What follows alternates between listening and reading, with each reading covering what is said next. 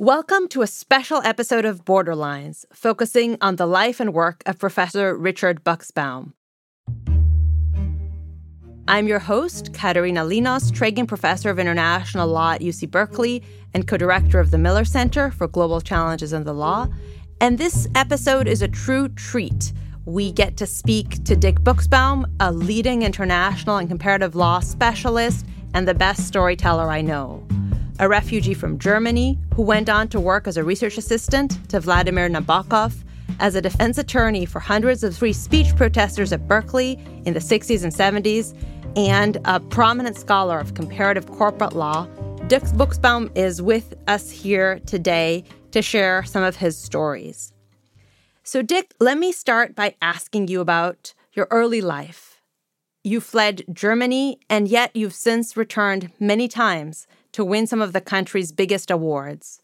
You go back, claim the Humboldt Prize, and make sure you talk to young children in the village you fled.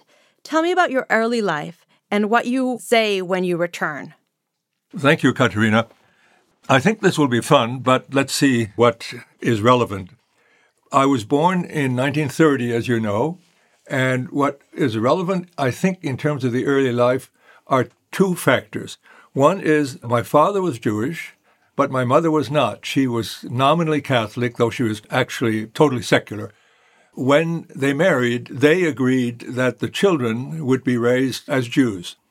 And so that created an interesting situation for us. That is to say, it was what you might call a mixed marriage, Aryan in the terms of the day, and Jewish. The second feature that was very important is that when I was 6 months old, my father bought a medical practice in the village of Griesheim, which is a farming village very near Darmstadt, which in turn is about 25 miles south of Frankfurt.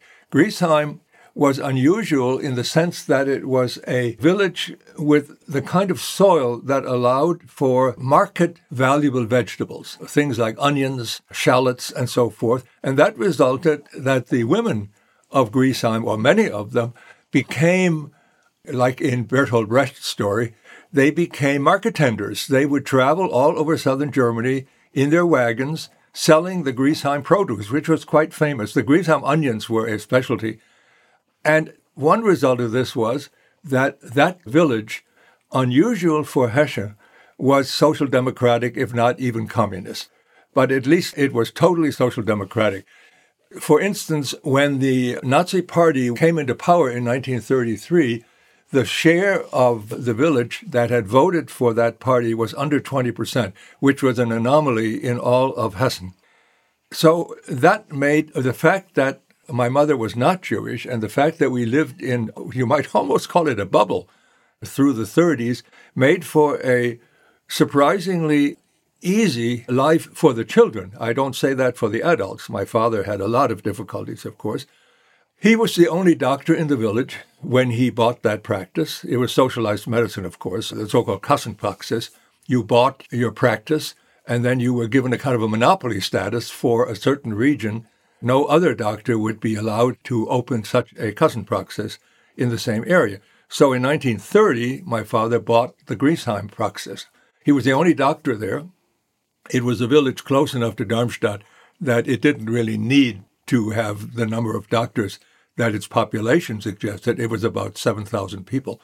But because he was the only doctor, and especially because he was from that region, he was very comfortable there, and the patients were very comfortable with him.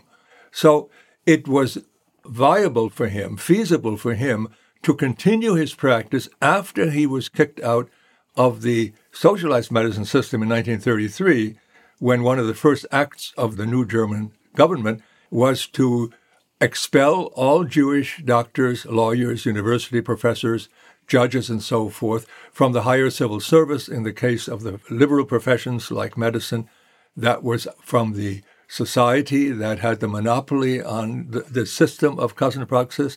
So unlike all the others who had suffered this expulsion, since he was the only doctor there, the village, I don't know who it was, a mayor or something, suggested that he take over a still legally existing but actually moribund mutual insurance company.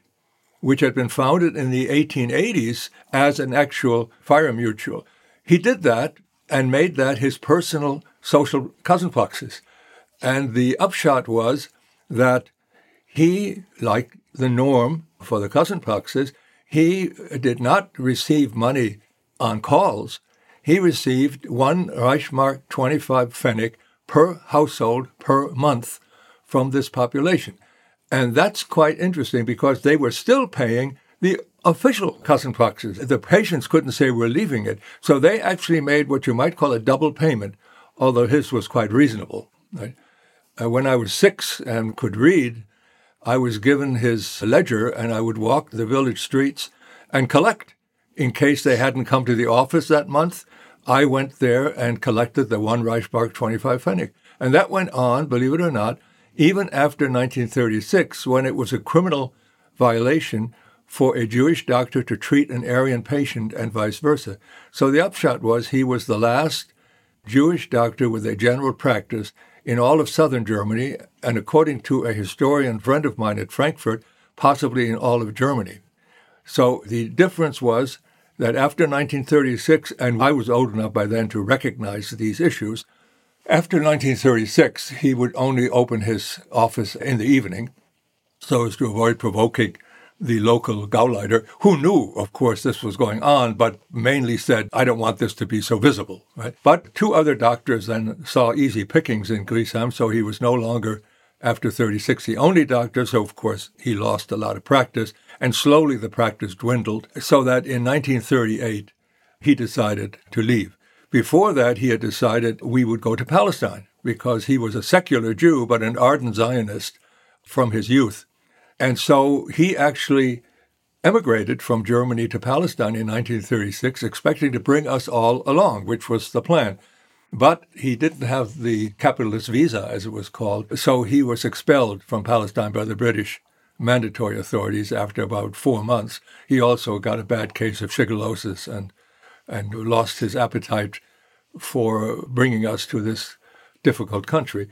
So he returned, and at that point came the project of finding a way to get out otherwise. And he did that through a first cousin in New York, whom he had known when they were both younger, who had immigrated to the United States already earlier. In fact, he was born in the United States. His father had immigrated. And so they were able to get 1 affidavit of support. He didn't have enough money, the cousin, to provide for the whole family, but he was able to provide 1 affidavit of support, which was required to be granted a visa. So my father did get a visa and left in late April 1938 for the United States. A couple of months later came the last of the Nazi laws in this, which revoked his medical license. But by then he was already gone, although my mother had to go to Darmstadt and collect the letter of revocation, I suppose, in case he came back. So we were waiting to leave, and that was for us a somewhat difficult period. It was, of course, the height of the pre-war Nazi movement.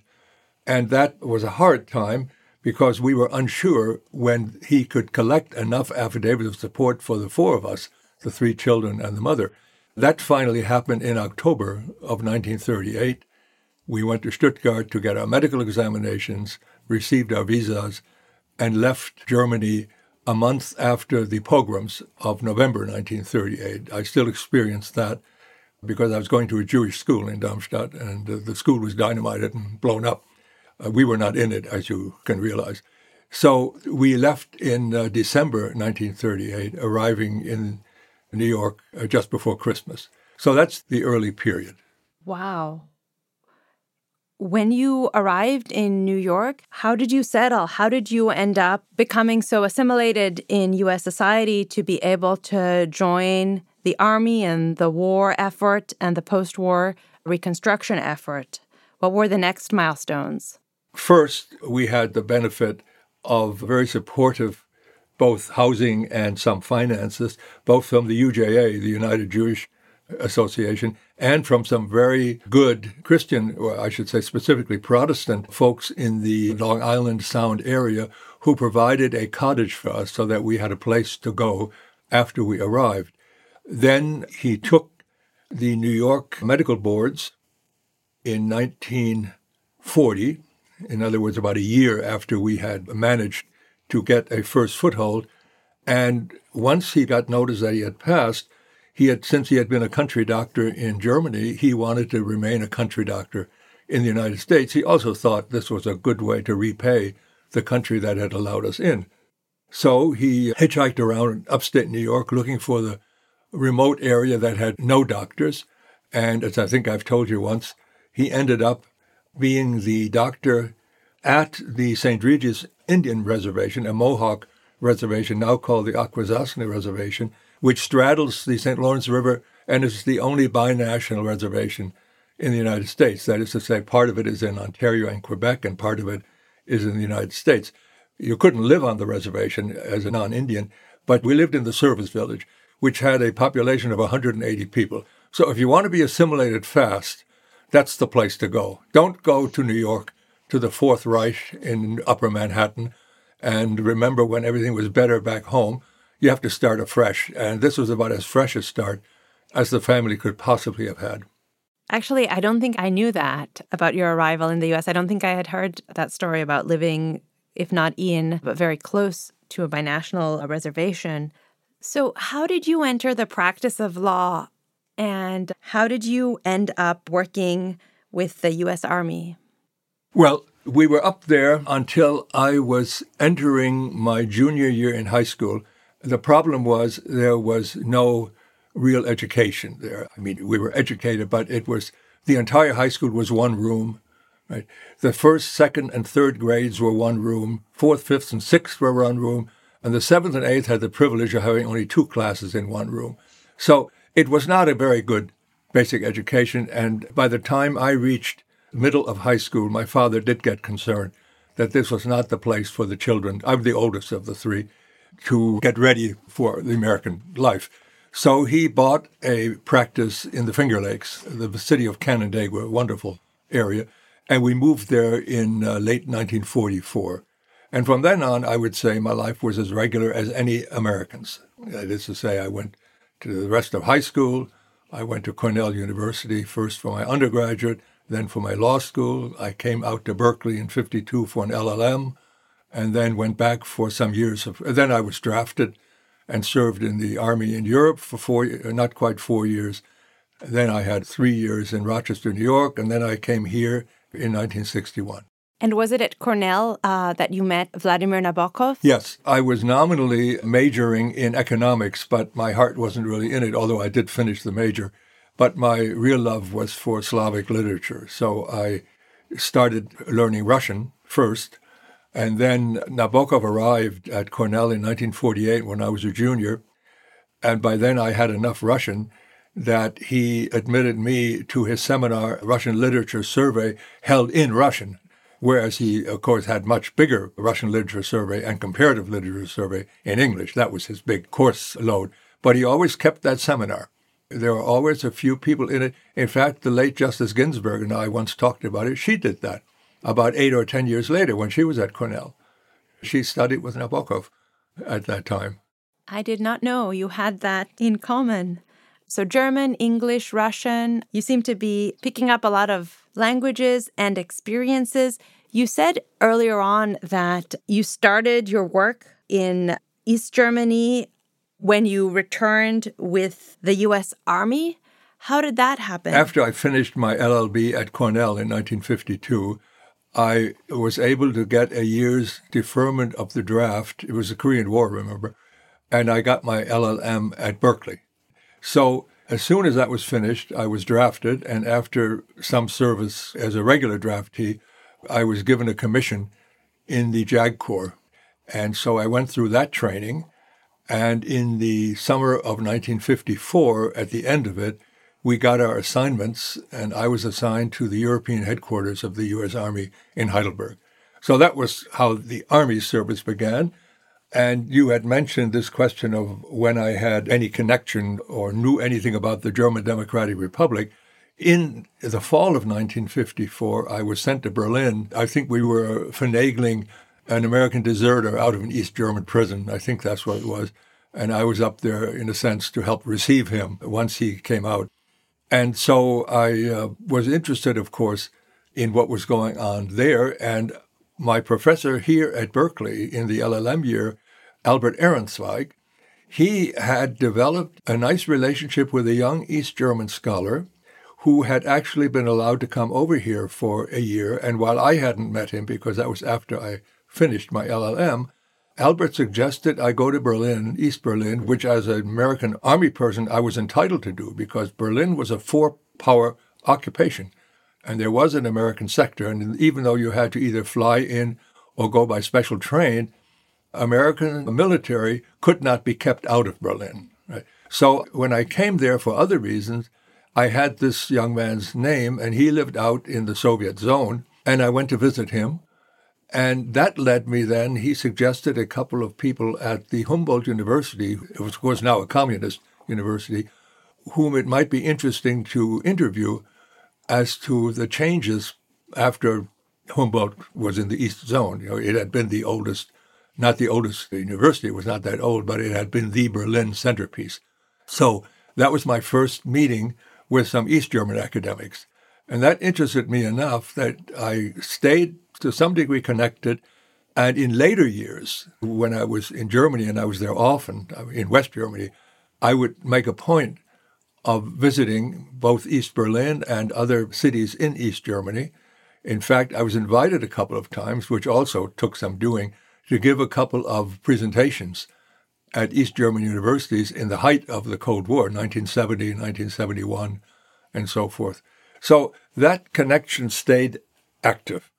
And if I may jump ahead, because it'll continue this particular path, I had become, again through Albert Ehrenzweig, friendly with a young Hungarian, Ferenc Madl, M-A-D-L, who had actually had a year or 6 months in Berkeley after 1956, because the Kádár regime in Hungary took the very sensible approach that if you're not against us, you're with us. So they relaxed the hold they had on the young academics, and they were able to come, for example, to England and to West Germany, and in 2 or 3 cases to the United States. So we were age mates. I became a good friend of his, really.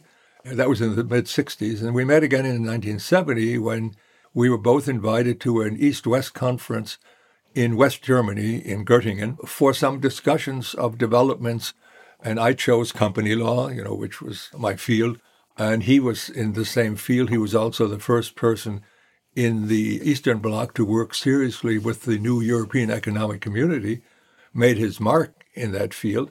And so that created a much thicker connection with the late period of the Soviet zone of influence. So I was back in Hungary 3 or 4 times in the 70s and in the 80s. And that led me, of course, then also to be able to visit a couple of the other countries in the region. How common was it for people to be able to crisscross in different periods of the Cold War from one side to another? It sounds like there was a thaw in the Cold War in the 50s in Hungary, and then things became hotter. How unusual were your experiences? Well, at the beginning, I think they were unusual, but by the 70s, there were a number of people. My late colleague, Jerry Feldman, who was a historian of modern German history, he spent an entire year at an East German academy, a think tank, you might say, around 1985. There were these strands that were, even if they developed much more strongly after 85, when it became clear that East Germany was on its last legs, there was a fair amount of ability to cross that border. And Americans always had the Germans called it Narrenfreiheit, a fool's freedom. That is to say, they were liked because they also had money compared with what they had. So, no, I knew a number of American academics who had some good connection with. You may know Inga Markovits from Texas. I do, yes. And her work on the East German archives seems just very different from the typical comparative law scholarship we see. Yeah, so I consider her work quite unusual. I also wanted to ask about your work. I know that a theme throughout your career that you've picked up now, again, is on bonds and war debt and reparations. How did that interest develop? Well, part of it, believe it or not, was family. My father was the only surviving member of his side of the family, with the exception of one first cousin of mine, one nephew of a very large tribe, survived. Actually, he had been shipped to the United States just before the war. They had restitution claims in Germany for a house that had been taken. And I was in the Army then just at the time that these restitution claims were being processed. So I took on the job as their agent of really trying to shepherd this thing through the process. And that got me quite interested, in how both the East and the West, in a sense, were competing on this restitution issue. Then, of course, came, and that was just about the time I graduated from law school, so it was a little earlier, came the German compensation statute for victims, that is to say, loss of life, loss of liberty, loss of health, loss of opportunity, and so forth, which had first been enacted by the three Western powers during their substitution for a German government. That was before 1949. And then, as a condition of Germany's retransfer of sovereignty to West Germany had to adopt the same legislation. So they had this very active program. But the other one, the NATO Status of Forces Agreement, was, of course, a very important agreement in terms of creating the division of authority between the host country and the U.S. military sitting in that host country when it came to things like criminal prosecutions and also some civil matters.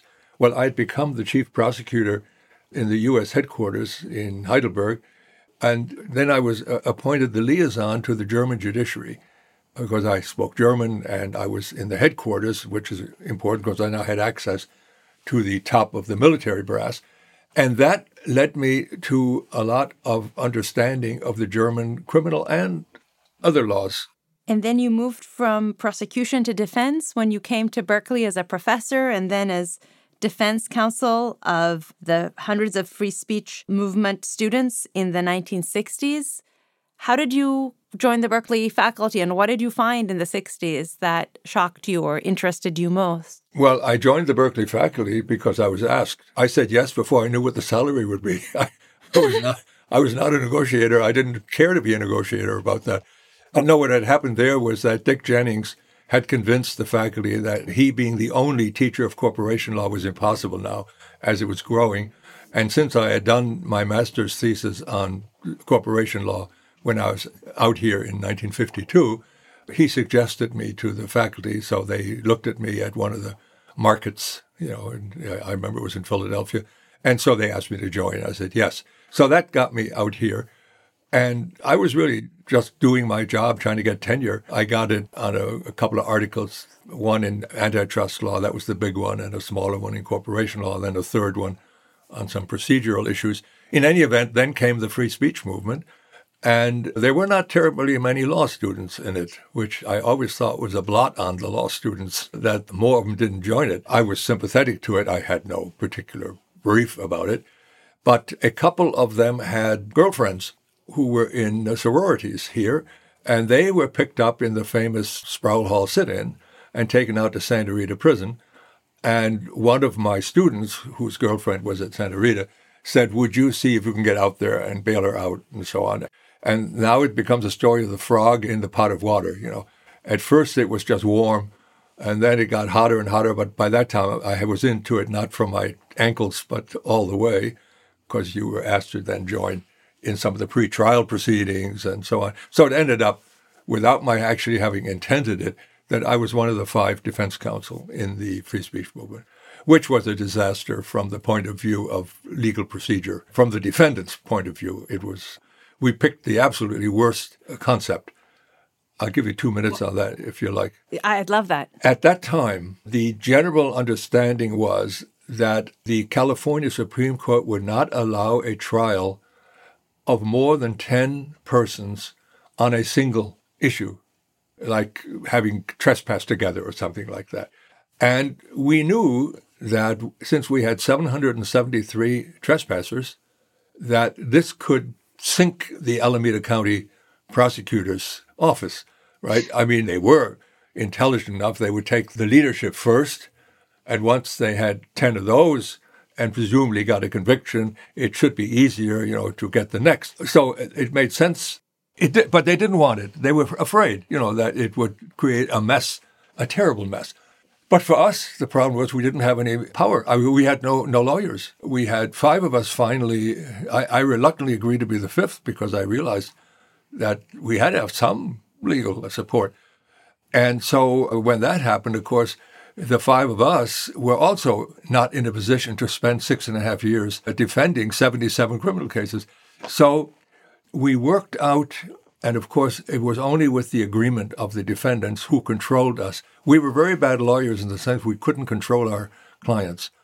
They would meet every night, 3 nights a week at some church and have a committee of the whole, and they would decide what the next strategy was, and we were simply their pawns, to help them carry out that strategy. So that when they learned that they could have a show trial of a select number of them in a non-jury system, right, with the others having to agree ahead of time, which, of course, they could have avoided that afterwards, but they didn't, to abide by the verdict of that 100 or so people, that's the direction we took. So we had 125 people sitting in the old Veterans Auditorium on Addison Street or Center Street, and the late Judge Rupert Crittenden serving without a jury. And, of course, at first it was a great, great thing. All the newspapers carried the first day and the second day, and the DA of Alameda County showed up the first day because he got a lot of publicity, and after that he only showed up once when they were sentencing Mario Savio. He left it to a very good team, led, by the way, by Lowell Jensen, who, of course, later became both FBI director and then federal judge in San Francisco. A very straight arrow. You could really work with him. It was a fine situation professionally. I mean, he didn't give you anything easy, but they weren't playing games either. So we had this trial, and by about the 3rd or 4th week, it had descended into kind of, I wouldn't say a farce. It was never a farce. But the main issue for Judge Crittenden was he would open the court and look around, and instead of seeing 125 defendants, he might see 10. The others had chosen not to show up, and that would get him upset. He couldn't, we had to delay the proceedings until our team had hustled out some people to show up. It was, in that sense, ridiculous, that they went through this. But it wasn't funny. I mean, there were real sentences coming out of it. And in the end, they were found guilty of resisting arrest, which was the one charge we didn't want. Of course, we were foolishly thinking that simply going limp and doing nothing couldn't be resisting. Well, I know better, and I knew better then, but it was a good shot. Well, he didn't buy it, and the appellate courts didn't buy it either. So lying there and not cooperating in your arrest is resisting arrest. Just in case it ever happens to any friends of yours, you should know that. Good takeaway point. You were then defense counsel again with criminal proceedings that accompanied the Third World Strike in the 69-70 era. And I think in 1969, you started your work in Indonesia. How did you develop those interests? Let me go back, though. There was a large issue before that. That was the anti-Vietnam War group. We had that almost back-to-back. In 1965, when the sentencing came down in the FSM movement, the Vietnam War crisis had begun to hit. And so I was representing the ASUC, the Associated Students Group, and faculty members, because it was basically the whole academy was in resistance against it, or at least against the war. I wouldn't say in resistance. And so we did have a large number of people. Most of that, however, was civil, because the Alameda County Board of Supervisors convinced a federal judge to issue an injunction against any group meetings on the campus to protest the Vietnam War, because the argument was that this often leaked out then afterwards into the surrounding community and caused vandalism and so on and so on. And I had to try to get that injunction lifted, and the chief judge wouldn't think of it. So we had a big problem there, and that took us a while. Then I'm going to delay here for a minute, because what then happened in the one you are mentioning, that is to say the Third World Strike in the summer of 1968, which dragged into the fall, was that there was the first time that there was some physical ugliness. That is to say, the strikers, it was black, Chicano, as it was called then, and a few Asian students, they would block the Telegraph Avenue entrance to the campus every noon and really link arms and prevent people from going in. And after a few days of that, some of the fraternity and sport types developed a counter group who would then rush that. And so it would descend into a kind of a waterfront brawl, even picket sticks being used in the fight. And that, of course, brought the sheriffs. And at that point, we had 148 arrests, all of them charged as felonies, which was an absurdity. That would never be charged as a felony. And the only reason they were charged as felonies was that way they had a $5,000 bond to put up if they wanted to go out on bail. We were at the same time, for other reasons, working on own recognizance as a substitute for bonds. That had nothing to do with these events. That was just something that was in the air, and I was working with Stiles Hall on an innovative program that the Alameda County Board wanted to see whether it would work. And it did work. We were able to get as the default position for anybody arrested in the Alameda County, subject, of course, to judgment on that, whether or not they were a flight risk and so forth. But bail became a very minor thing. But to come back to the Third World Strike, the trouble with this felony charges had nothing to do with the severity of the case, but to keep these kids away from the campus, because if they couldn't put up the bail, they would be put in a temporary prison for a while. Well, a very courageous bail bondsman named Leo Brown decided that this was nonsense, and he issued bonds. The bail bond system charges 10% of what the bail is supposed to be. So each bail bond would have been $500. Well, we had 148 or 150 people, so that was impossible to raise. On his own, we didn't even push him on this. He was so outraged by this, he was black, that he took his job on the line and he issued the bonds for nothing, only saying, you gotta be sure they make every appearance, or else I've lost my job, I will be in prison myself, because my bail bond company, which will suddenly find it's owing money that they have no premium for, in other words, a terrible issue, will see to it that I'm out. I didn't want to be too close to that. I was a licensed attorney here, and that was a delicate line, and you knew it, but you didn't know it because it wasn't done by us. It was done by the leadership of the Third World Strike. But the fact is, they got everybody out on bail, and nobody ever defaulted. So he saved his license, and wow. People were out. Yeah, it was an interesting story. It hasn't really been told because, well, he's gone, and I'm sure the leadership of the strike movement who arranged this are scattered if they're even around. After all, this is now also 50 years ago. But it does seem that both of these issues come back. Both bail reform is a topic today, and kind of knowing that 50 years ago, there were progressive movements that had some success in Alameda County, and the results of this Third World Strike in terms of programming in the campus, I think is a great thing to recollect. Maybe first I'll ask you a little bit about what impact these strikes had on campus life and admission decisions in the 70s, and then go back to your work in Indonesia and legal training there. Well, obviously they had a very significant effect, because we might have had 3 or 4 African-American students in the entering class in 1968, but in 1969 we had, I know it very well, we had 25. And from then on, there was a very substantial minority enrollment at Bolt, ex-Bolt. And I have to say that the faculty found that, on the whole, very good. I mean, there were 1 or 2 outliers, but that was not resisted on the law faculty. And, of course, it also applied elsewhere in the program. And so by the mid-'70s or late 70s, that had become part of the routine, you might almost say. And all of that held until, of course, Prop 209 and the region's own initiative, which was a setback, but that was in the late 90s. I mean, that was a crucial situation in terms of increasing minority representation at the bar. Just can't underestimate it. Absolutely. And at the same time as you were training law students here and making the Berkeley faculty more diverse, the Berkeley student body more diverse, you were also training Indonesian civil servants. How did you get connected to Indonesia? In the 1960s, there was a lot of discussion about law and development, and a lot of it was very top-down. The World Bank had its views of what kind of legislation should be adopted and so forth.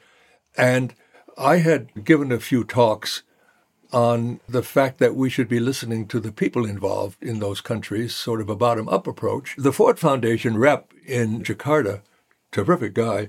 He learned of this, and he convinced the foundation headquarters that they should start a program on training. Well, no, I have to back up. My argument was that we should listen to them as to what kind of legal system they wanted.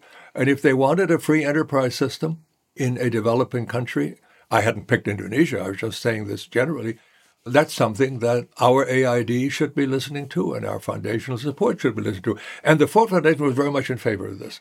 So I got called there and we discussed how to handle this, and they gave me a commission to go to Indonesia, and I took a short leave to do that, and to start looking for young people, young lawyers, who might get some of this modern training, because the Indonesian legal system was simply stuck in the Dutch models of 1922. I mean, they had no serious evolution of legal systems in anything other than, say, constitutional structures. Right? So commercial law, company law, taxation law, and so forth were just nowhere. So we started that program, and the only condition I set for the Ford Foundation was that, yes, they wanted to train government lawyers so they could meet on an equal plane with the incoming hordes of potential investors now that the new order of President Suharto had arrived, the Order Baru. And my only condition was that they had to allow us to also add a couple of academics to each of those pools. So they sent over between 10 and 20 Indonesians, and after a first experience with government officials trying to decide whom to bring, which was not a very clean or, let's say, effective thing, we insisted that we do the choosing. And so partly I did that on trips, but more to the point, we had a couple of Ford Foundation fellows and Asia Foundation fellows who were law trained, who were in Jakarta, and we commissioned them to do the interviewing. And so out of that, we got a much more varied and more interesting group of young people to come. And that lasted about 10 years. So we managed to train about 100 or so Indonesian lawyers, and many of them became senior people, president, executive director of the central bank. And so that was a successful thing. And after the first couple of years, AID liked it so much, they asked to take it over. And so for a number of years, AID had a ledger item on this, which then they had extended actually to other Southeast Asian countries, although we were not the ones who could handle that. We had enough to do handling 10 or 20 Indonesians on a non-degree program, but they needed a special curriculum. So I ran that curriculum with the late Ken Phillips, and that served for quite a number of years. Wonderful. And I know your connections to Germany are ongoing, that in 1992 you received the Alexander von Humboldt Award. When Germany reunified, when it became kind of the heart of the EU once more, how did your work there continue? Well, largely it was really academic. That is to say, putting aside these earlier excursions into East German territory and so forth, after 1990, it was a very normal situation. Berkeley had a disproportionately high number of German LLM students specifically because historically, back in 1955 or so, the Ford Foundation had decided that the American law schools were too parochial and needed to expand in the modern world more into international and comparative fields. And Berkeley, under the influence of Albert Ernstweig and Stefan Wiesenfeld, persuaded our dean at that time, Prosser. Ford asked for a competition. So our competition was that we would train a new generation of German academics here. Degree or non-degree didn't matter. Most took some degree because they would be the reproduction for the first post-war generation. These were people at the beginning who had been actually soldiers in World War II. Within a couple of years, of course, that became a younger group who had not, like my generation, the birth year 1930 became a kind of a cutoff between those who had actually had some experience in the war and those who had avoided it or were born too late to be in it. And so that was accepted by the Ford Foundation and led to a jumelage with Cologne, where there was a very good professor, Gerhard Kegel, who was clean, and our group knew him, our colleagues knew him well. And that was a wonderful program. So the Berkeley-Cologne program ran on Ford Foundation money, not only for the first 5 years, but they got a 10-year renewal. So up until around 1970, I would say our Berkeley LLM proportions of new German academics in the faculties was 5 times as high as our proportions would be in a normal sense. Since then, it's come back down, normal. And of course, being in the Pacific, we also, after about 1990, 95, moved our attention to the developing relationships with the East Asian nations, as we should.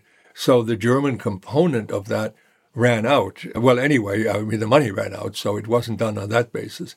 But we still get a lot of Germans. And with that, interestingly, a lot of Swiss and a lot of Austrians, and some Scandinavians, Belgians, and Dutch. So we had something in that program helped create a sense of Berkeley as a good place to be. You see it in the LLM programs yourself. Yeah, but I do have worries and wanted to ask you about the future, the idea that American law schools are a little parochial and an infusion of foreign lawyers would do us a great service. That doesn't seem to be pushed as much now. Or would you say that because of the size of our LLM programs, we do in fact have the kinds of exchanges we need? No, I think it's not done very well.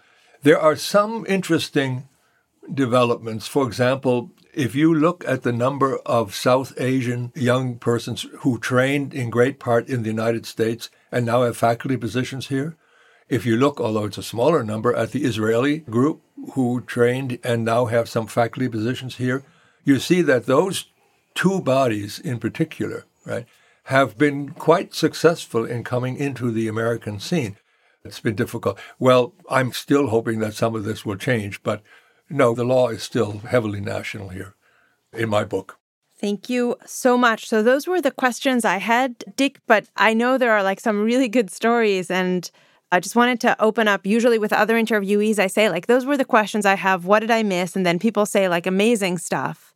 So I don't know if I should ask you, what did I miss? What are some really good stories? I didn't ask about Greece because I know some of that, and your work with people who fled the dictatorship with Papandreou when he was here. I'm just curious, what really good stories should I ask Well, since about? You speak of that, it was a very hairy thing at the start when one of our Berkeley people, Stanley Scheinbaum, actually went illegally into Greece and managed to spirit out 3 of the crown witnesses whom the junta was going to use against, the Papandreous and the Simitis and so forth. So what happened? What year are we in? So around 68 or so, Scheinbaum spirited these 2 or 3 crown witnesses, right, out to Germany. And then our former dean, the late Frank Newman, went to Germany and got arrangements made to have them brought here. And they then came to Berkeley. But Stanford was also involved in that. John Merriman was involved. They came to Berkeley. And my job was to, in a sense, debrief them, which really meant I had to take under oath long statements from them, which were set up so that if they ever returned and contradicted what they were saying now, that was all phony. The arguments made against Papandreou, we had to make some statements because we were under threat, but they were false and so forth. So we wanted to get that on the record in case they went back and had to go back to the old statements. And so I was the one who had the most contact with them because I had them in my office first for these these interviews took weeks. We were going through every detail of the junta. And after we were done, they kind of made this their home away from home. They didn't know what they were going to do. They didn't have much money. They were supported to some degree here by some of the community. One of them tried to open a restaurant in San Francisco. It was a disaster. But in the end, they both decided for various reasons they wanted to go back to Greece, even though the junta was not yet out. And so I had to go back and do all those things over again to be sure now that they were surely going back, that we had them in a situation where they could not credibly, counter there. So that's the Greek story on that. But it made for some good friendships, Kostas Simitis. But I go back to Germany. What I find interesting, as you mentioned earlier, is whenever I'm there, I make a point of going to the grade school and high schools in this old village of Griesheim and making some presentations to their classes. The college-bound system over there in high school is very interesting because each student at sort of 11th and 12th grades gets to pick a special course where they want to delve more deeply. And they actually do research, which is not the usual high school story. And so I usually then meet with this research component of the school, and we agree on a topic and work through it. And also I tell them, of course, a lot about the situation in the 30s, but not so much the Nazi as what the village was like. Because as all of Germany, the percentage of high school students in that village whose grandparents are from Griesheim is maybe 20%. It's now a suburb of Darmstadt, and that's a typical fate of these villages. And most of them have no Griesheim connection beyond maybe their parents, right? As much as that. So I've felt it interesting, and especially the historical groups in these villages. They are very lively about their past. They're very interested in seeing to it that these school children understand the terrain they're in.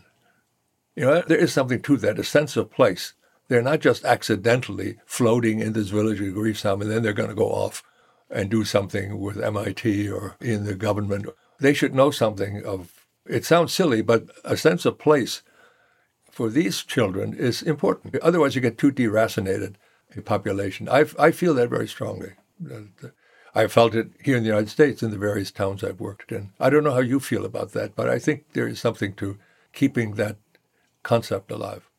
It is so wonderful to end on that note because as an international law scholar and a comparative law scholar and as someone who has built ties with leaders and lawyers and criminal defendants in so many different parts of the world, it's interesting and awe-inspiring to see how each of these connections is not superficial and goes back to time and forward to time. It's amazing to see that continuity and the local combining with the transnational in that way. I'm so inspired, Dick. Well, the older you get, the more you're like a potato. Your eyes are always looking backwards.